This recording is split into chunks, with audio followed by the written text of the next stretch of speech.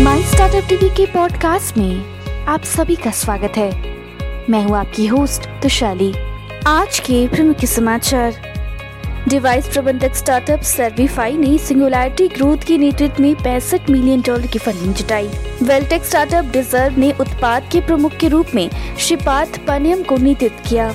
Window 8 की लापता startup ध्वनि सादे दृष्टि में छिपी हुई है। अब समाचार विस्तार से।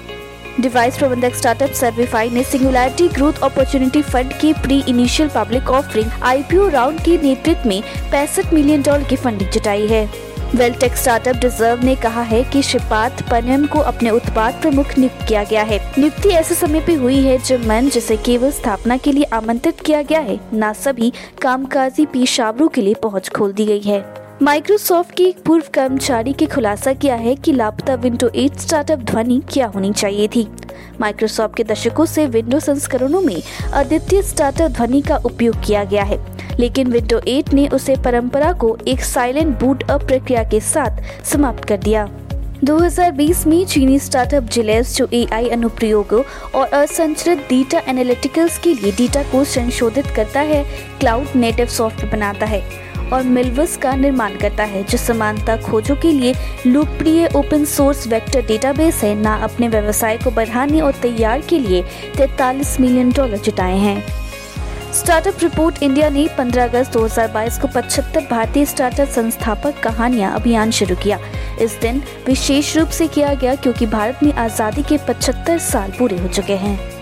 एक मीडिया विज्ञप्ति के अनुसार बेंगलुरु स्थित स्किन केयर स्टार्टअप डीकंस्ट्रक्ट ने कलारी कैपिटल के प्रमुख कार्यकारी CXXO और B-Next के सीड फंडिंग से $2 मिलियन जुटाए हैं।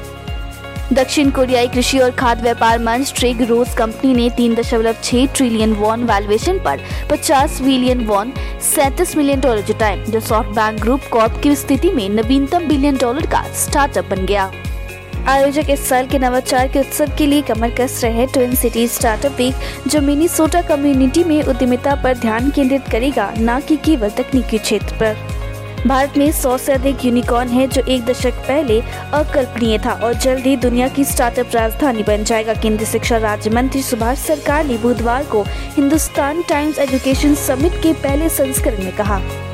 अमेरिकी शेयर बुधवार को अलगाव के लिए चौपेशवाद के बाद आगे बढ़ गया, क्योंकि निवेशकों ने आर्थिक डेटा की पृष्ठभूमि के खिलाफ अपनी मौद्रिक कसने की योजनाओं पर फेडरल रिजर्व नीति निर्माता से स्पष्टता का इंतजार किया।